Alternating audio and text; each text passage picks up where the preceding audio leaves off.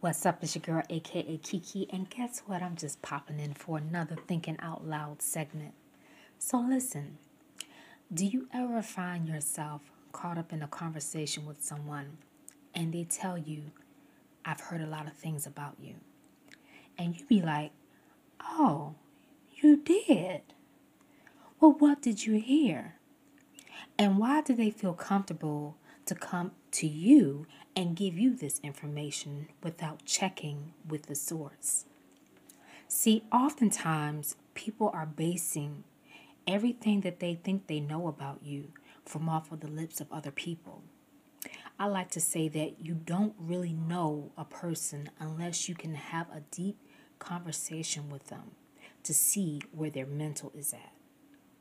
It doesn't matter what a person looks like on the outside, it's more on how they think. See, most people don't know how to think for themselves, so they base what little information they know about a person off of what somebody else has told them. See, a lot of people are not checking the source. And I feel as though if you want to get real answers, you got to question the source. Until next time, thank you for tuning in to Thinking Out Loud.